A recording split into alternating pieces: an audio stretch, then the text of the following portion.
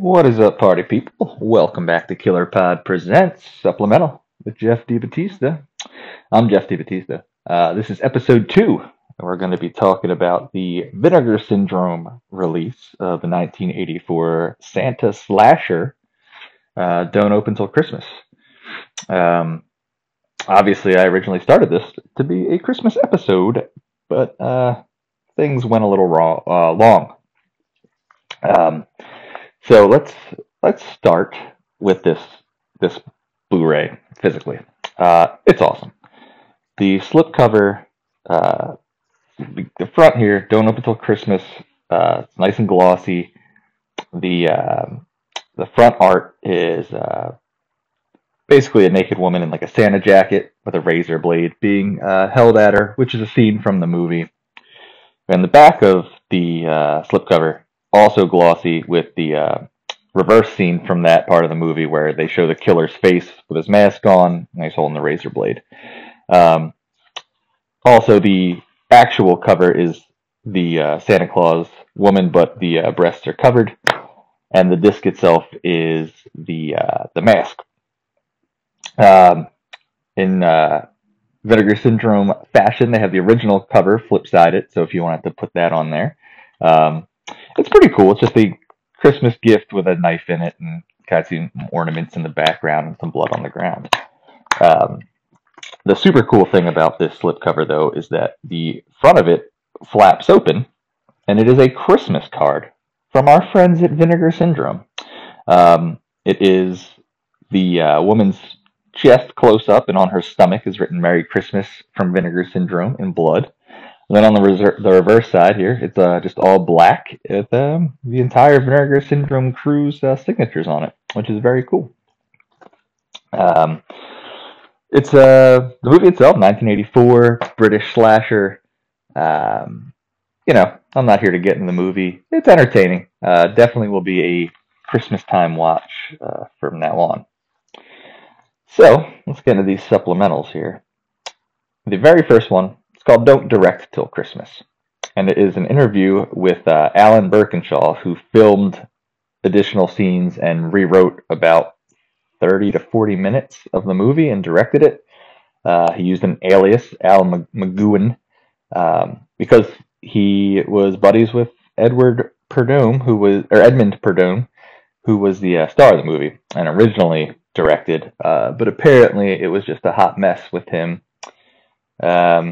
But Alan Birkinshaw was a great friend of the man who produced this film, which was Dick Randall. Dick Randall produced a lot of crazy stuff, notably Pieces, one of my favorites. But yeah, it's just, he kind of talks about what he did on set, what he rewrote, what he shot. A lot of it is him just kind of going down what was wrong with the movie. And let me just state that these special features it's a lot of interviews. So they're about an hour each, all the special features. I think the next interview I'm going to talk about is about a half hour. And that was called Slashing Miss Monroe. And it is an interview with Carolyn Monroe, who you'll definitely recognize from Maniac, Slaughter High. She's in the movie for about 2 minutes, honestly. She does like a song and dance and finds a dead body. But she only was in the movie because her husband was head of the special effects. And, I guess a chance to get someone with a name in there was nice for them. She did a lot of Hammer films. The interview itself doesn't really hit on Don't Open Till Christmas too much because she's barely in it. But does talk a lot about Maniac and Slaughter High. And the one thing I took from the interview, which was all, I mean, it's a pretty long interview, but it's really good. But the one thing, she has a lot of love for Joe Spinell from Maniac. Just one of the greatest character actors ever. And she kind of talks in depth about him and some of his issues, but overall, like, very liked man and great actor. And then This next special feature I was not a big fan of. It's called Perdome Babylonia, and it is an interview with Edmund Perdome's daughter. Her name was Lillian. It's super biographical. She had written a book about him, and I'm pretty sure she is just reading from the book because she's looking down the entire time, basically. But it goes down his life story. He has a pretty wild one. He had four wives. Um, he had to. He was like a Hollywood guy in like the 50s, 60s, and then got run out of town because he left his wife for some like studio head's wife, and essentially stole her. And he moved to, I believe, England, the UK, or something like that. But that's where he became kind of an eclectic. They said he was a very strange man, had like 16 cats, that kind of deal. It was kind of popped up in a lot of these low budget movies, especially I think for Alan Birkinshaw particularly. I think he directed him in a couple of times, he said, which is why he wanted to use the alias, because he just didn't want to, mess up their friendship.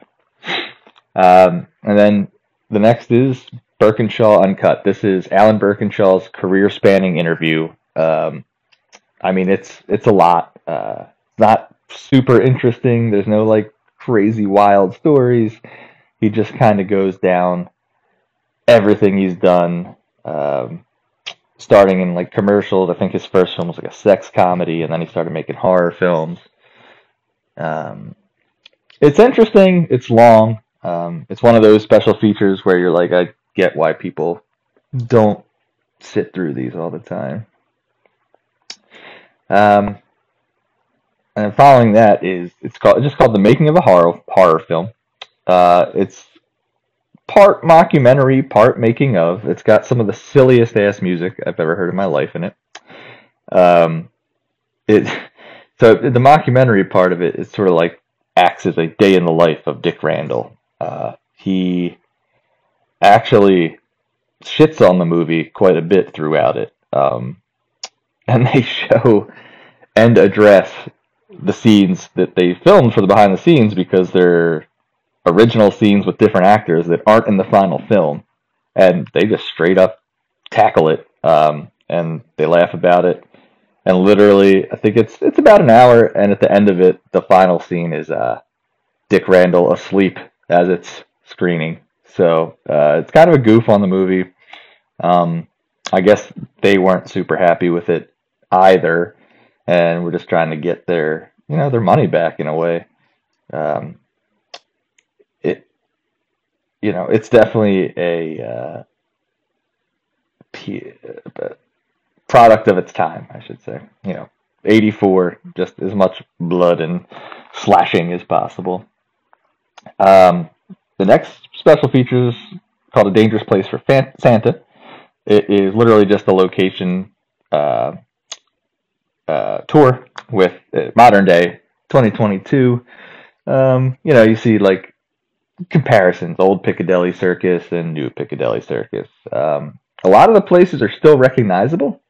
There's some cobblestone roads and stuff, and the buildings and architectures pretty much are still there in England. Nothing seems to have been like torn apart or completely remodeled, which is cool to see, because sometimes you watch these location things and it's like, this isn't even what it looks like. This could be anywhere. The next is, believe it, an extended scenes from a never before seen rough cut. So it's the scenes that are edited and written a little differently. This is with the original actors, though, or I mean the new actors. It's after Alan Birkinshaw had taken over, so you don't see any of like the original actors like you would from the Making of a Horror Film little show. And they're nothing really special. The only one that you get a little something extra from is there's an extended scene in a mental hospital that kind of explains some plot a little more, but at the end of the day, it's not really necessary. Behind the scenes stills is after that. Just some pictures from the set, from the movie. Nothing spectacular. Just some fun ones in there. And my favorite of all these special features, which is the original trailer for the film, and it is grindhouse to the fullest. It's got the voiceover. They say don't open till Christmas about 60 times in a 3-minute trailer. It shows as much blood and nudity as possible. I think it shows basically every Santa kill in the movie. So, if you didn't feel like sitting through the whole thing and care about the plot, you could just watch this trailer and you would get your money's worth. Um, and that's actually it. It's not a lot on this one, but they're very long. The interviews are, 52 minutes of someone talking. If you listen to a Killer Pod from Outer Space podcast, you understand it feels long sometimes, especially if it's not interesting. But it's cool for this guy like Alan Birkinshaw to get to tell his story and talk about his career. It's a shame Edmund Perdot wasn't alive and Dick Randall. But that's like another weird part of the movie is that as you're listening to these interviews, a number of actors on this film ended up committing suicide, like not long after. Not because of the movie itself, just like because of their life circumstances. I know who will turn up to be the killer. He lost his wife, and I guess kind of went downhill from there. And it wasn't long after that he ended up killing himself before the movie even came out. So it's crazy. I think, and one of Carolyn Monroe's stories too. The lead actor from Slaughter High ended up taking his own life as well. So it's a very strange part of this special features. A lot of suicide talk, which you don't hear a lot about.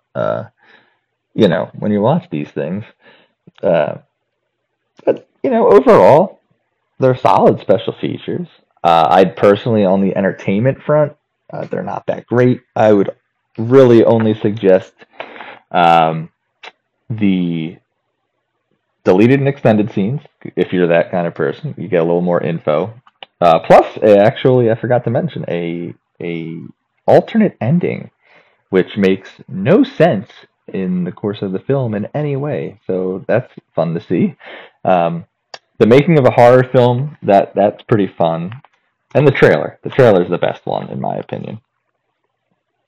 So that's it. That is Supplemental for the Vinegar Syndrome release of Don't Open Till Christmas. I'll have another one coming whenever it comes. This one took way longer than I expected, so I apologize that you're getting a Christmas episode of Supplemental on January the 15th or whatever today is. And that's it for me. So until next time, love, peace, and chicken grease, I am out of here.